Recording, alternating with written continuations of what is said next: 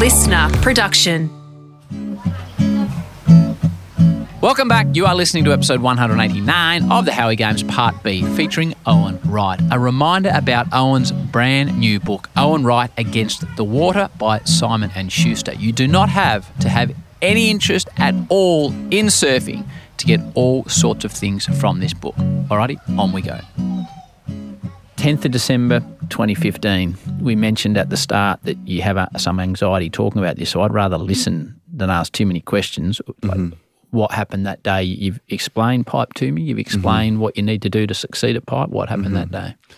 I did. I got the game wrong. I had a lot of confidence, probably just not registering fear at all at that stage. I was really confident.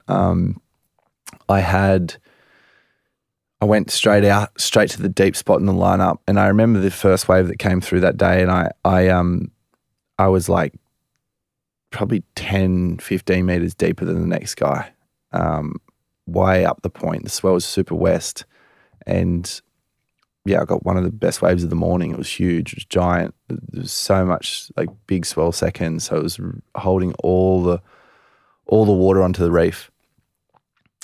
I came out of that barrel, and I was just like, I just felt all those good things. Like it's looking good. You're sounding invincible from your description to this point. Yeah, I'm in the world title race at the time as well. And like if I do well at pipe, then I've got a real shot at winning the title.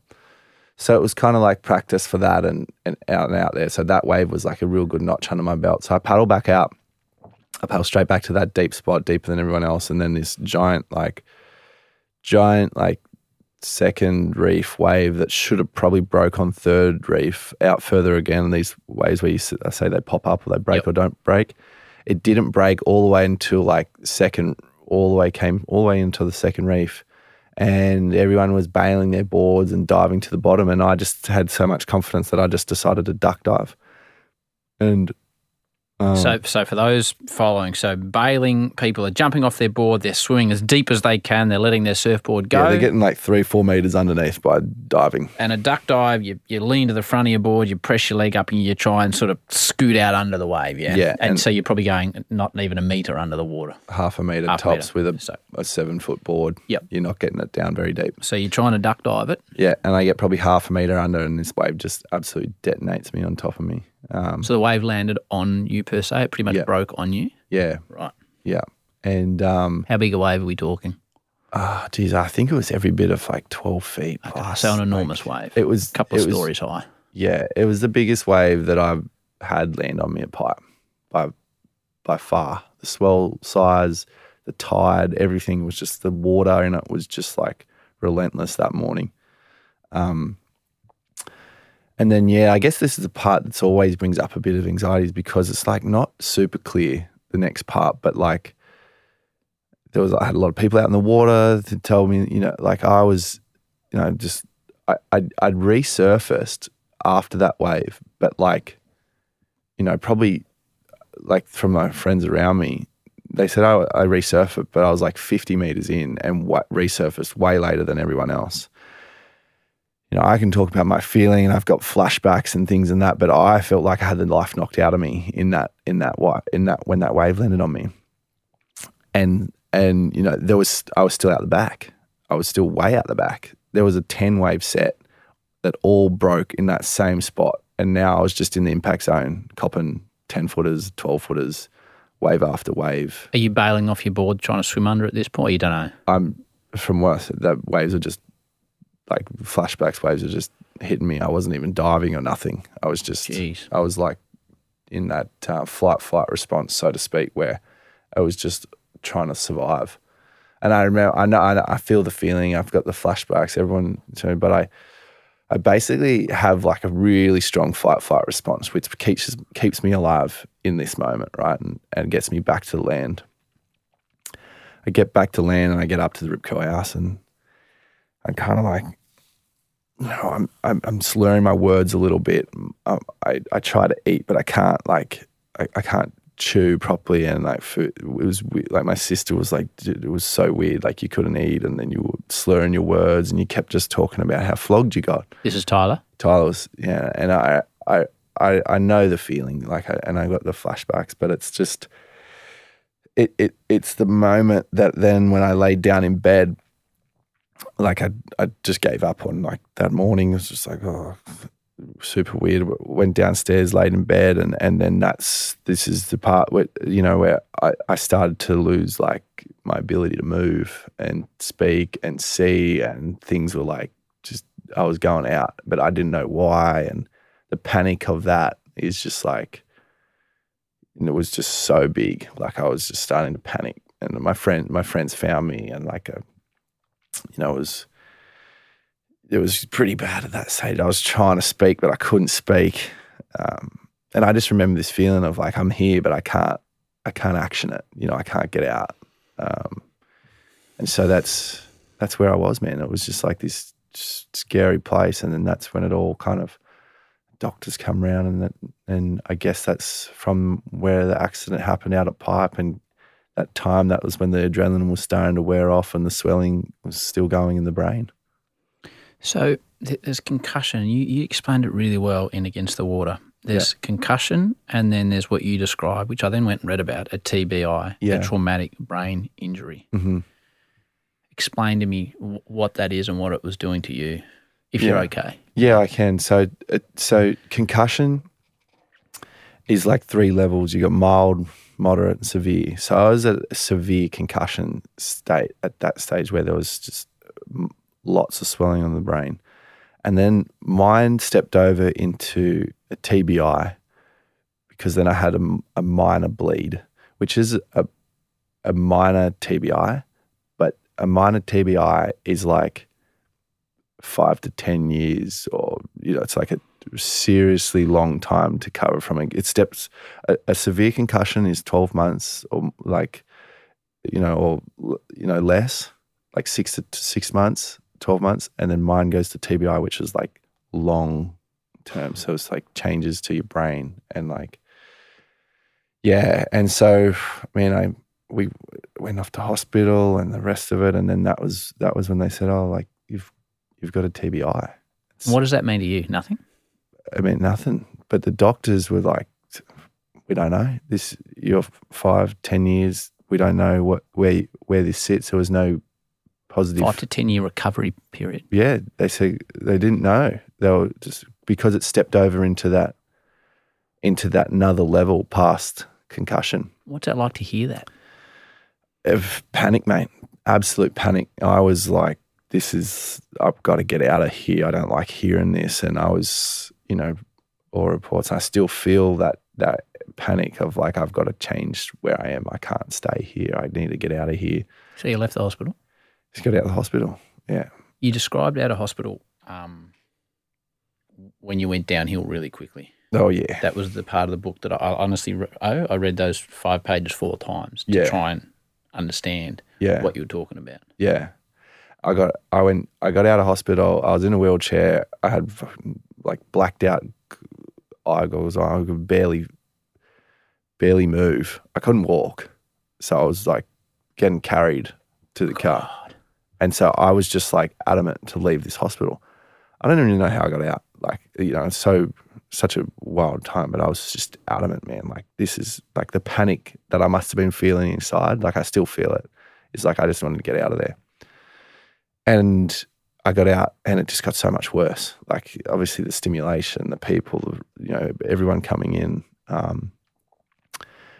Wasn't long after that I was back in hospital because I'd had like another extremely like intense episode, which had like just caused me to just go like out again. Like I had to go back to the hospital, back in the ambulance. What happened?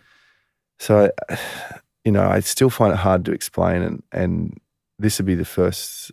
It's in my book, but it's the first time I've spoken it. But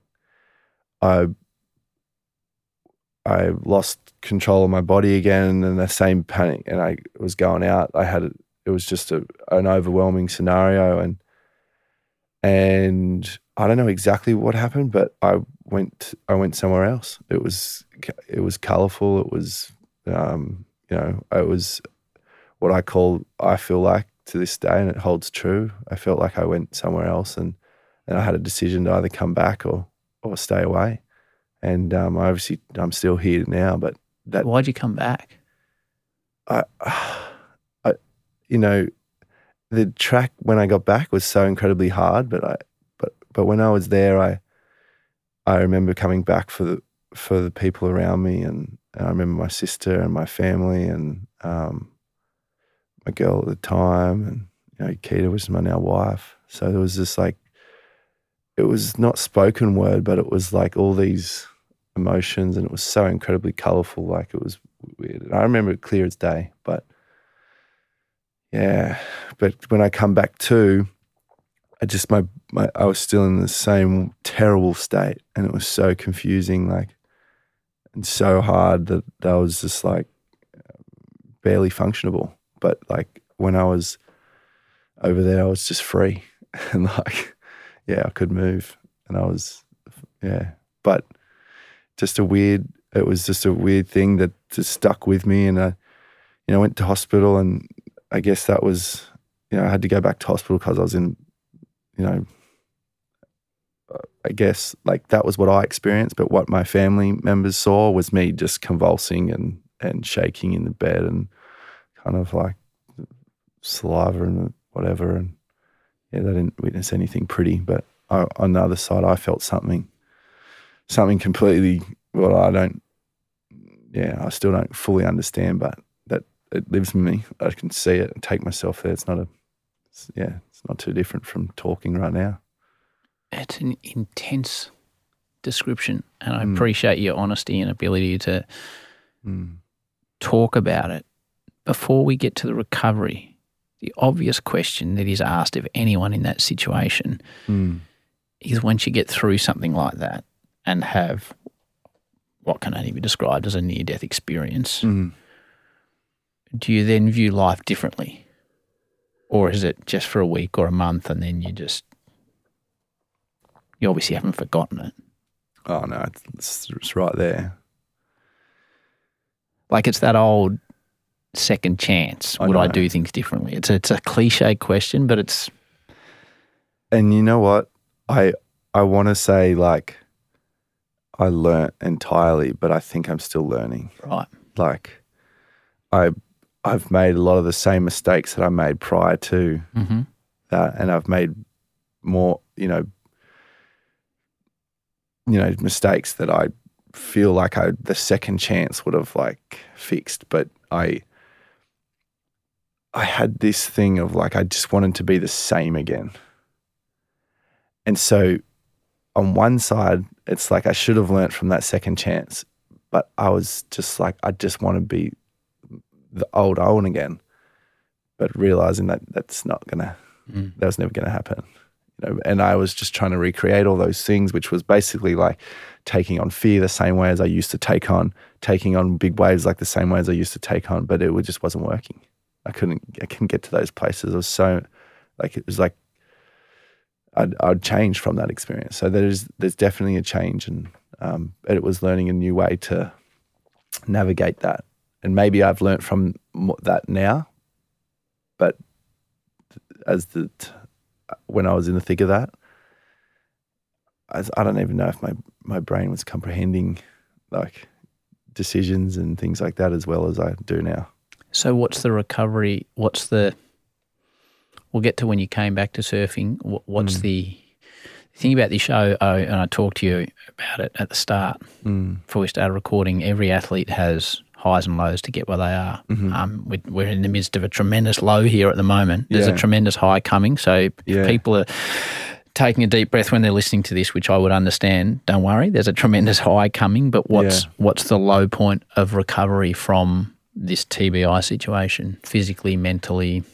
Man, what's so interesting about my recovery, looking back on it now that I have what I felt in what was physically and what everybody else was perceiving as the hardest, which was me not being able to walk, slurring, just daily function, having to be washed, and like going for a world title to basically not being able to wash yourself.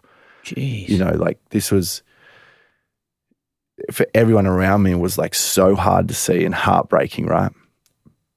But me in that state was delusional. Like I was totally not with it.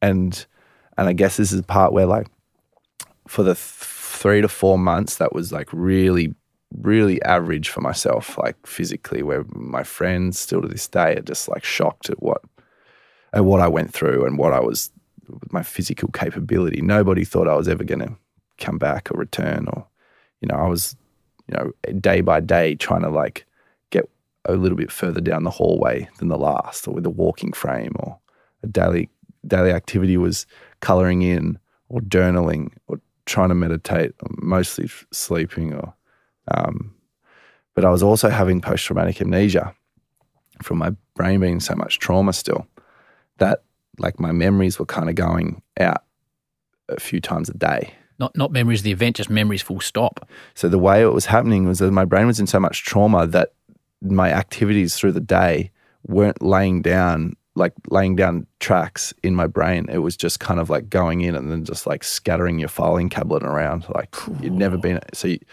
me at the time, I couldn't recall what I was doing that morning, let alone like what I was doing an hour before. So it was happening a few times a day where I was like, where's all my surfboards, or what, you know, I've got a tour event coming up. And that's frightening, mate. Yeah. So, I mean, for everybody around me, but me, in my mind, I was on tour next month. Like I was adamant that I was like fine. And now they had this wild job of convincing me that I wasn't fine. And then you could imagine the tension that caused, because like they're trying to get the penny to drop. My brain's in such a bad state that it's not dropping. Like that they can't get through to me that I'm in a terrible condition. So, I mean, I just had to keep, like at that stage, I was like, because I was slightly delusional, I was also pushing a lot, like trying and eventually got out of the house, and eventually, you know, got up to the driveway, and, you know, my friends would come and help me into a car, and they would drive me around and whatnot as well at the time. So they'd often talk about funny things, but so I'd often say the same thing. I'd repeat myself, and like, you know, they'd just have to kind of pat up the sides, and then they'd drop me back. And, you know, it was really hard for them because they'd leave there and just like lose their mind on what they were saying. But I was in this weird state that I was kind of delusional. And my penny didn't drop until probably 4 months in. And that's when I felt like the full weight of the situation and how hard it was, because I fully understood that I was not well, and I can hear the emotion come up in my voice now. That was the hardest moment, was when I grasped that I was like, for all purposes, just fucked. I think you'd say it, mate. Yeah, you're absolutely fucked. Yeah, I was fucked. And that's when I felt the full fear of like, what's my future hold? Well, you know, I was pretty ruined. Yeah. But that was like 4 months in. So there's like, life's happened. And then I wasn't until then that the penny dropped on, like, I was in such a bad state and my body was screwed. Couldn't walk properly. I couldn't surf.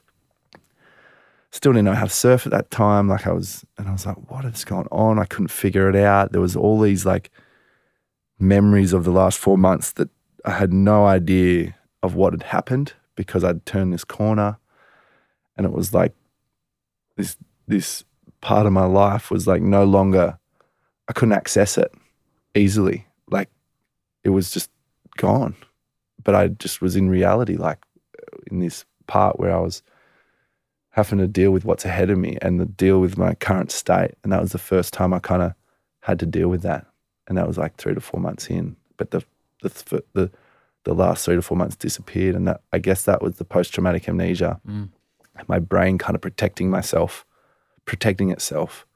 from that state that I was in. So I didn't actually feel that full force until about 3 to 4 months in. It's pretty wild.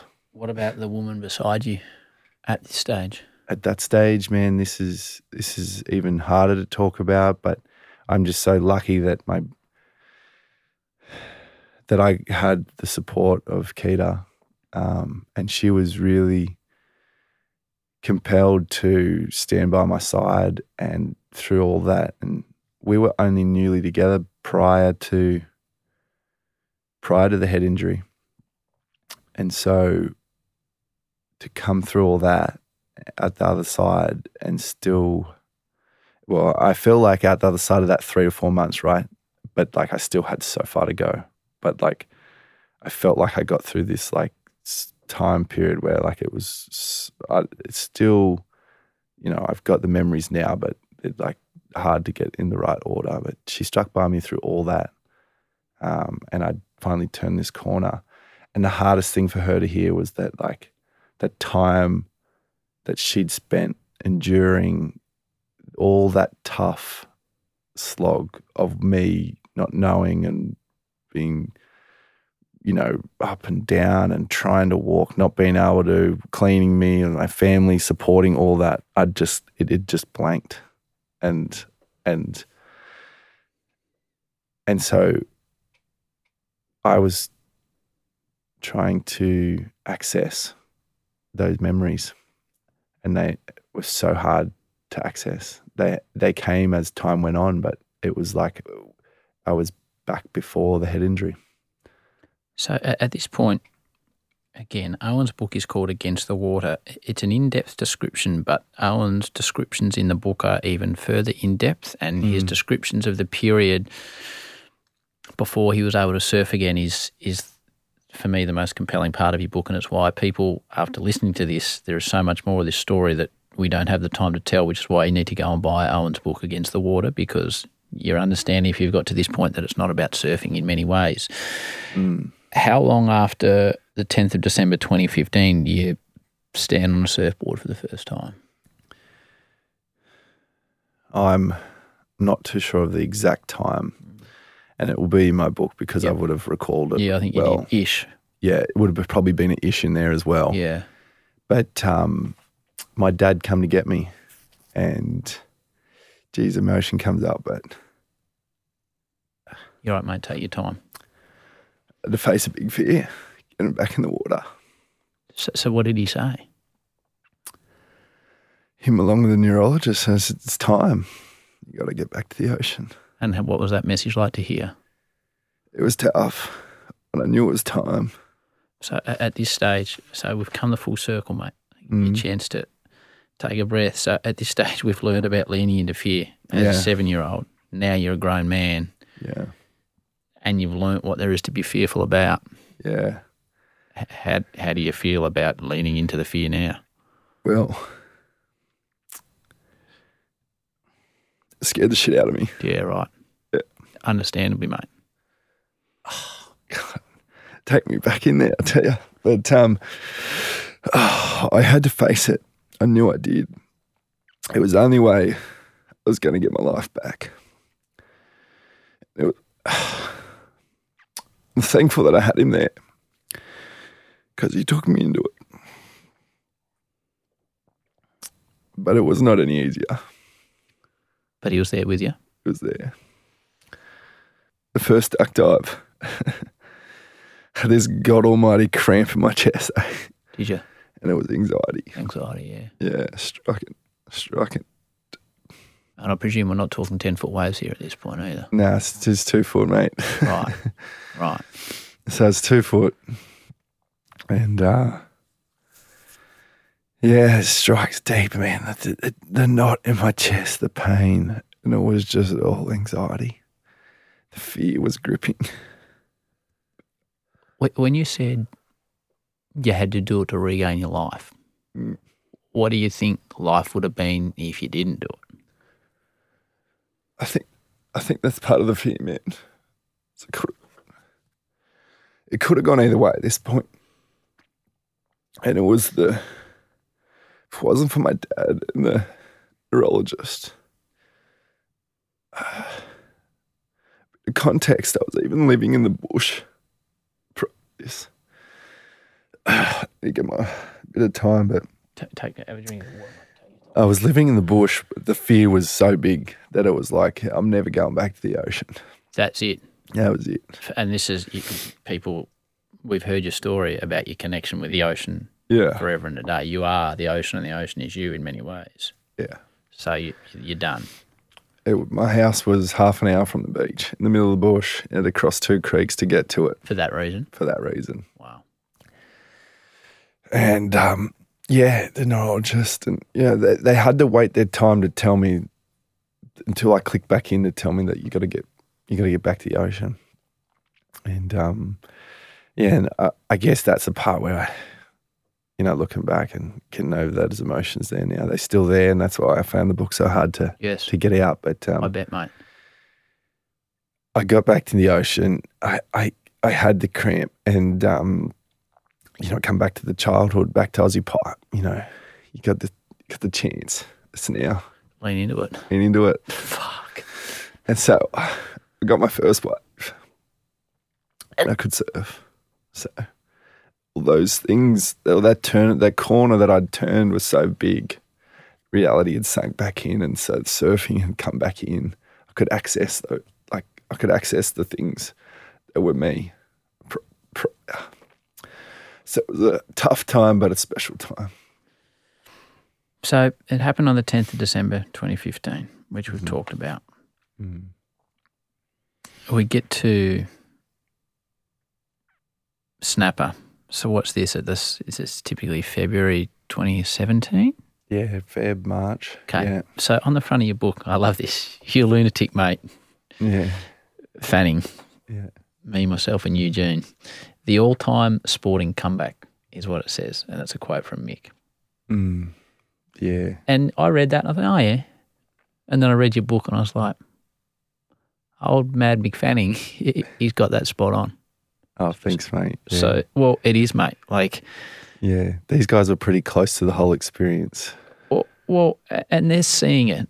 And I know he saw a lot of what happened with your sister, and we need to get her on the show at some stage. Mm.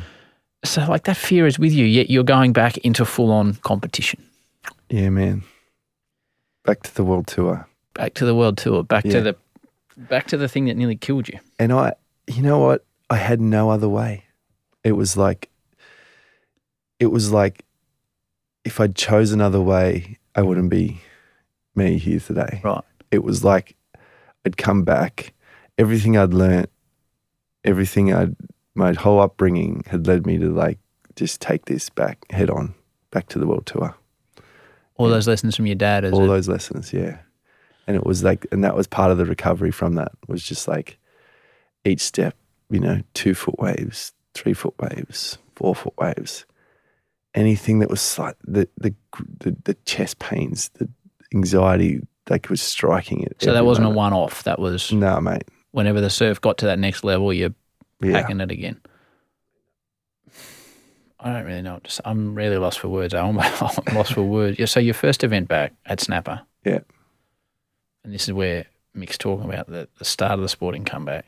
Yeah. Well, let's not keep people in suspense. You won it. I want it, yeah. 10 seconds remaining. Matty Wilco paddling. He's having a look. And nothing coming through. Ladies and gentlemen, there you have it. Joe, what a Cinderella story. What a moment. What a day. What an emotional win right there for Owen Wright. Oh, my goodness. Like never seen before. Owen Wright is the champion of the Quicksilver Pro and wears the Jeep yellow jersey. Number 1 in the world heading into Margaret River. So he beat Mick, who's a past champion here. He beat Medina, who's a past champion here. Now he takes down Matty Wilco, who's a defending champion. It's not like he had an easy run, Joe. He had to take down the best of the best here at Snapper. How the hell did you win it? I don't know. I still scratch my head to this day. I was very simple. Had a great coach, Glenn Micro Hall, who he put the time into understanding my brain. Obviously, my dad, my support, Keita, my family. Rip Curl far out, man. They rolled out the carpet. They Claw himself gave me his personal unit at Snapper Rocks. So this is the man that formed Rip Curl we're talking about Yeah. now. Like I was looked after, man, like so well. And the support I had was incredible. And it basically let me rock up to that comp. Like with headphones on, with no music in them, with the blindfolds on, put a rash shirt on, get spoken 2 words to my coach at the time, which was stay on your feet. A few words, stay on your feet. And that's the simplicity of all I could pretty much take at that time. Like I'd barely surfed 2 times a week, let alone heats in a day. But the neurologist and my family was super nervous about this. And I don't think they all agreed. But my neurologist was assured that this was the way to get my life back. This was about regaining life. It wasn't about winning a world tour event and going to number 1 in the world in your very first event back. It was about doing an event, pulling you out and letting you recover. But you did win it. But I won. And I don't know how. It's like all these pathways were just there waiting to be unlocked. And heat by heat, it just kept unlocking. Owen's on the next wave. There's the fin drift. Places it vertical. Owen in motion. And now getting out. Everyone on their feet in the competitors there applauding one of the greatest comebacks to the Jersey. The lead has changed several times. And that was that big turn you saw at the back. Yeah, nice vertical turn. That big wrapping maneuver again. And this wave is going to be Owen's best wave by far. I'm calling this going to be the best wave of the heat. I won. I still am shocked by it. It's like... Well, when I said I went through it on YouTube, that was my favourite part, watching the final versus Wilco. And again, like your book, I thought I'll just whip through here. You cost me a lot of time because I watched the whole thing. It's on YouTube. Yeah, right. And to see you up the beach but you sort of, you move forward and you talked about having to sleep sitting up. So you put your vest back on or like you paddle back out at pipe for the first time? I'd already gone through most of the season in 2017 and I stepped foot in Hawaii. I had a knot in my chest that didn't leave for a month and a half and I couldn't sleep for a month and a half. I had to sleep sitting up. I was in so much pain. I couldn't lay down. The anxiety knowing you were going back to surf at Hawaii. Yeah. Put the rashie on and got out there. Does the first wave come and you just go or no? It doesn't go according to plan, man. 34, Owen Wright checking out a wave of backdoor. That end section clamps on Owen and ends up taking him down. Owen very selective now, picks off this ride at backdoor. Nothing on offer, so straight out the back. I'm out there, but I'm like, I can barely move my neck, man. I haven't slept for weeks and I can barely move. It's like I've got probably a few degrees to either side of my neck. I can't look up, which is impacting everything. But I knew I needed to be out there, and I just kind of freeze up, man. I get like a couple small points, maybe 2 and a 3. So this is in competition. People don't understand now. In competition, this is like I'm coming 5th in the world at this stage. Time's going to be the enemy for Owen. As you said, sat for quite some time. And this is his best wave. It's not going to be a big score, Joe. It's only just going to get him out of that combo situation. 2.37 for Owen Wright. Yeah. First year back. So I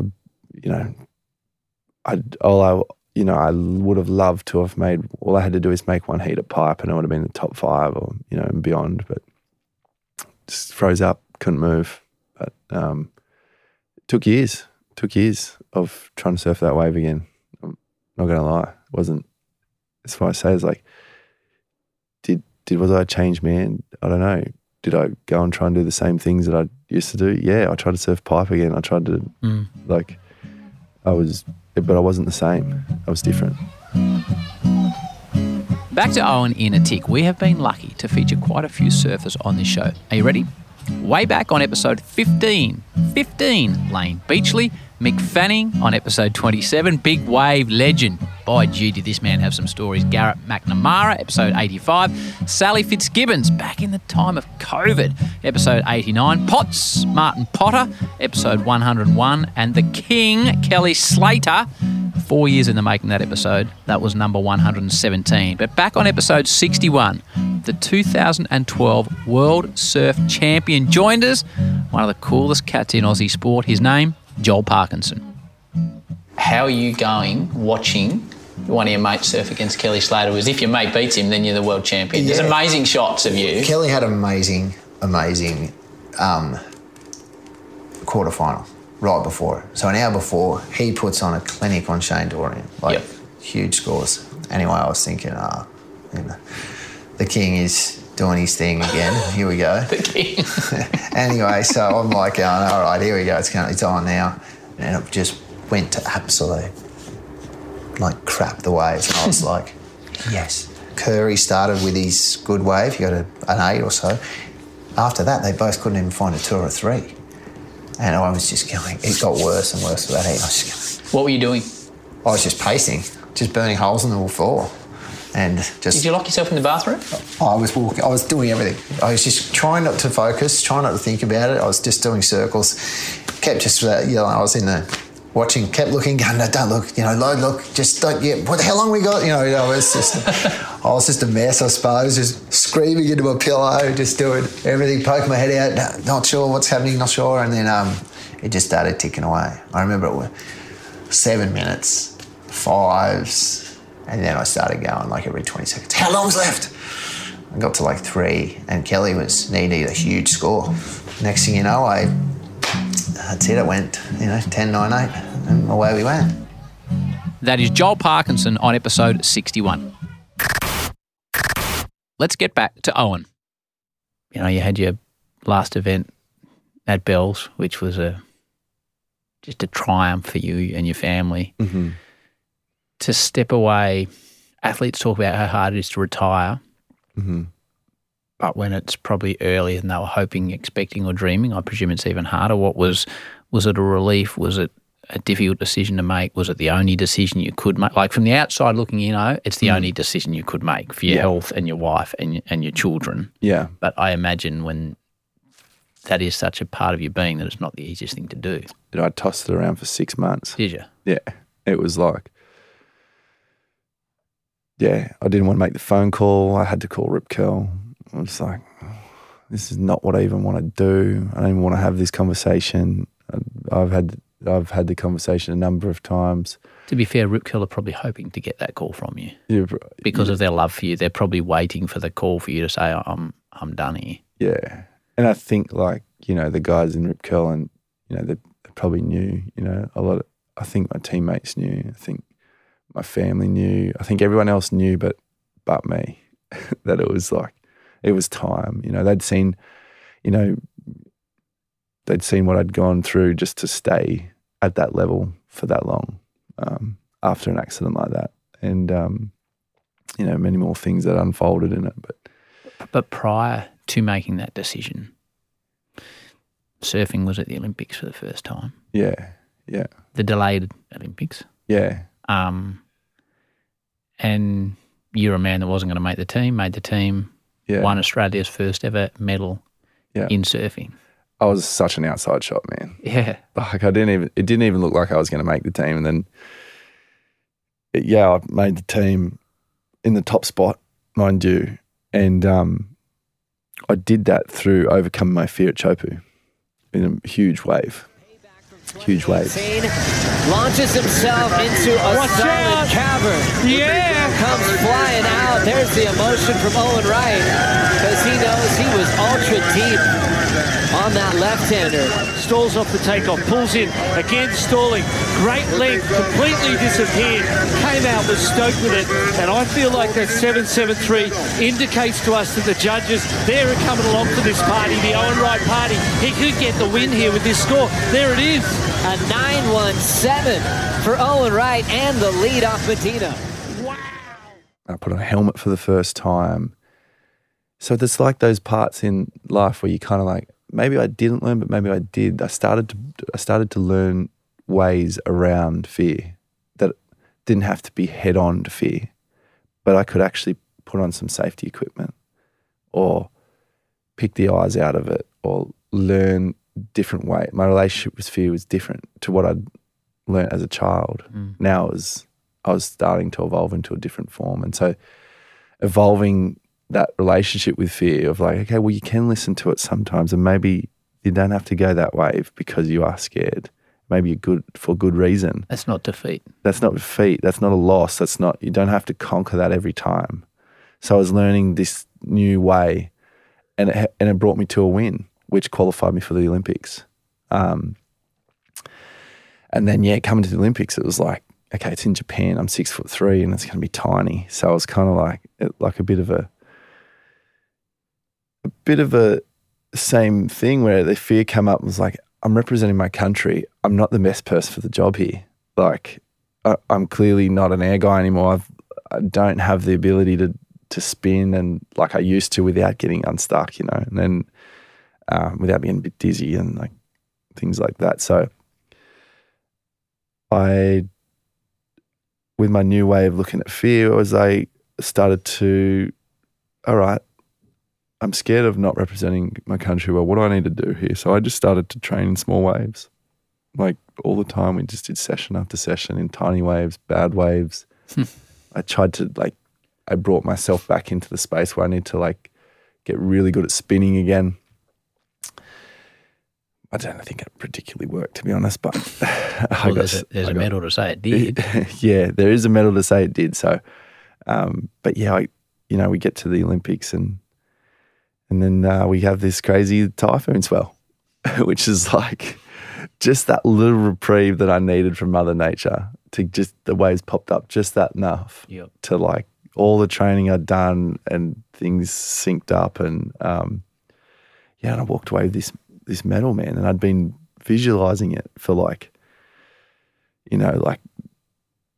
years because of the delay as well, right? And I'd just been I'm going to walk away with the medal, and that was what everything in my head was thinking, And I've experienced things like winning my first event back. So at this stage, I kind of was like, don't count yourself out. I'd experienced something where it's not supposed to happen. So had a bit of a dream that just I kept dreaming every day. What did it mean to you? Mate, that to me... that's as mainstream as surfing has ever been. Yeah. Because now it's a wider sport audience. They don't have to be watching J-Bay and Pipe and Bells. They're watching the Olympics and they want to watch because they haven't seen surfing before. And then there's this big, tall Aussie dude with a medal around his neck. Yeah. To me, it was the pinnacle of my career. I had lots of great moments, but for everything that was going on in my life and around that and my whole career, I felt like I'd led to that moment. I would love to have walked away with the gold, but that bronze medal felt like rose gold, man. It felt incredible to me. It felt like the moment where I was like, well done. Owen Wright of Australia, he's nearly there. 6 seconds, 5, he's got the priority and he's away and he's going to take home an Olympic bronze medal. Yes, the victory lap for Owen Wright. A bronze medal for the Australian. The team are ecstatic. Great effort. Fantastic effort. Well done, young man. The road to recovery is complete for Owen Wright. It's an amazing story. You said you wanted that. Just look what it means to Owen Wright. The challenges and everything like that, it really did feel like a moment where my shoulders relaxed a little bit and went, yeah, well done, mate. Like a real instance of pride and being, proud to represent how I represented my country, my family, my wife and the kids. And it became this thing that wasn't just like a world title. It was like, I can tell my kids I won an Olympic medal, and it's just sits outside of the usual track of, events and whatnot. So. Well, you're to be massively congratulated because obviously back here it was the lockdown Olympics. So we saw a lot of it and it was by far and away my favourite moment of the Olympics. It was great to, again, jump on YouTube and follow it. Follow it through. Yeah, follow it through in the book. We need to lighten things up a bit. I need to get out of your hair soon. It's been. I've just got a few more questions for you. I have 2 children, Owen, that I've mentioned. One of them asks a question that is most connected to the guest. Mm-hmm. You now get the question from my 11-year-old son, who loves to surf. Yep. His name is Mac, but he rolls as the Big Penguin. The Big Penguin. Is that out of the Surf's Up movie? No. It's just like when he was 2.5. I went in one morning and said, Mac, I was trying to get up. He said, no, my name's not Mac, it's Big Penguin. And it wasn't even Penguin. It had to be Big Penguin. Big Penguin. So early days, you'd be around Coles and he wouldn't answer to you. You're like, oh, Mac, it's time to go. And you have to shout out across the aisle, Big Penguin, it's time to roll. Amazing. So you get the question from the Big Penguin. Are you ready for this? I'm ready. Hey, Owen, Big Penguin here. First off, congratulations on winning a bronze medal for surfing in the Olympics. And also, I really like your book. It's really interesting. Anyway, I love surfing, and my favourite surf spot's this little place in a town in Bowen Heads, which is in Australia, and it's called 13th Beach, and there's a break that's called Boeing. Shh, don't tell anyone that. Anyway, that's my favourite spot to surf. And I also really love surfing in Costa Rica because the water is super warm. Anyway, where's your favourite spot to surf? It takes a while to ask a question, the Penguin, but you get the gist. Good question. Oh, favourite spot. You can choose one and you've surfed the whole planet. I know. That's a tough question, Big Penguin.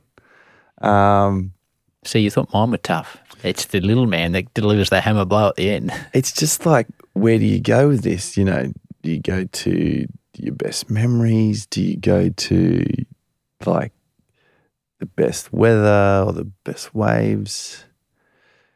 Do you go to a mix?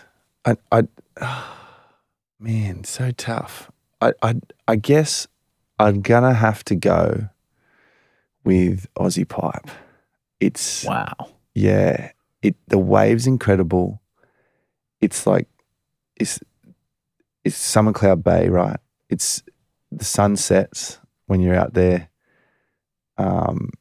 It's a pretty special place. It's got all my childhood memories there. Every time I surf there, it brings this like light back within, man. Just like this, like it is, you know, for a child going for their first surf or their surf with their buddies. Like I think for me, that's the place that just, it's my favourite spot. And I mean, I don't think I could say that if it wasn't Aussie Pipe. Like the wave is still holds its own amongst, you know, like the Chopus and the, you know, the perfect waves in Indo and the rest of it. So I'd have to say it's Aussie Pipe. I will let him know. Before I let you go, a couple more for you. Yeah. We mentioned various times the search and sticking a VHS in and watching these movies of these blokes in board shorts just seemingly living the dream and going on these boats. And talking to a few of the Rip Curl people, it sounds like that the search is being reinvented in a way that it's the search, which is 2023 now, the search within yourself and what you're about and what you're learning and not just a physical trip. So to you, what's the search now? Oh, it's definitely gone back to the core for me. The search now would be about like some friends, which are mostly just like team riders and things like that, you know, that we've all hung out together for the last however many years. And it would be about like, you know, trying to go to those off the beaten track locations and not staying in the nice houses. Like weirdly, like full circle for me. Like, I really crave that, like just peeling it right back and exploring and searching and finding some good ways, but without all the luxury and comforts that I've done it for with the last 10 years. Back to old school with your dad. Yeah. I love it. Yeah, that to me, that's probably what the search will be about now. I always finish this way. And I hope parents have listened to this with their children, which they always do on the show, which we're grateful for. We always finish the same way. About passing on advice to the younger generation. You've had tremendous success. you've obviously had some big mountains to climb along your journey, and I appreciate how candid you've been about those. For those youngsters out there that want to achieve success in their field, whether they want to be social media gurus, or they want to be engineers, or they want to be pianists or scientists, from your experiences and the success you've had, what advice would you pass on? And now being a father, it's a more weighty question than if I'd asked you 7 years ago when you weren't a father. Yeah. I would probably talk a little bit about fear and your relationship with it, because I think that can stop you no matter what job title you have. Your relationship with fear can often be what either halts you or leads you down potentially a bad wipeout, in surfing terms. So my advice would be to learn to understand that and understand your relationship with that. And that might be, you might just recognize something about yourself that you often take a backward step when that fear does come up, or you could recognize that you just want to run straight through it. But starting to understand how you relate to that and work with that. I don't think it's something you need to block out, and I don't think it's something you need to run towards, and I don't think it's something you need to shy away from necessarily. I think there is an element of leaning in, there's an element of listening, but it can also ultimately help be a great guide. So I would probably pass on that piece of advice, and you could probably understand that with a little bit of what you heard today, but that's what I'll be passing on to my kids, I think. The book is called Against the Water. The author is Owen Wright.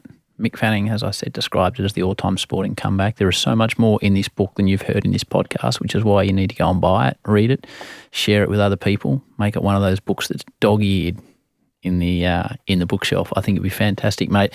As you know, I've been trying to get some time with you for quite some time, and through it, I didn't realise that you were going through potential retirement. You're still surfing when we started to try and tee it up. I said to you the book blew me away, but the conversation's blown me away even further. I know you had some reservations about the in-depth description. I thought you handled it phenomenally well. And when it's all said and done, you are the first ever Australian to win an Olympic medal in surfing, which is absolutely brilliant, mate. Good luck to you, your beautiful wife, your kids, and people are going to be blown away by the book. Thanks for coming on the show and being really vulnerable and open and honest. It's a ripping episode, and it's one that this whole show aims to try and do, and you've absolutely nailed it, so thank you, mate. Thanks so much for having me on and giving me the opportunity to share, and I hope people get a lot out of it, and yeah, thanks.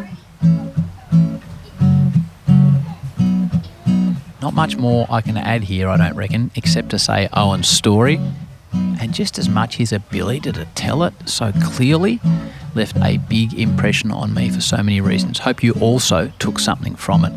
Please share it with those that you love. It's a story that deserves to be heard, I reckon. Thanks to Owen for his trust. Once more, his book, Owen Wright, Against the Water, is waiting for you right now. Until next week, with Georgie Gregan, peace and love. And we can do it if we try. If we try.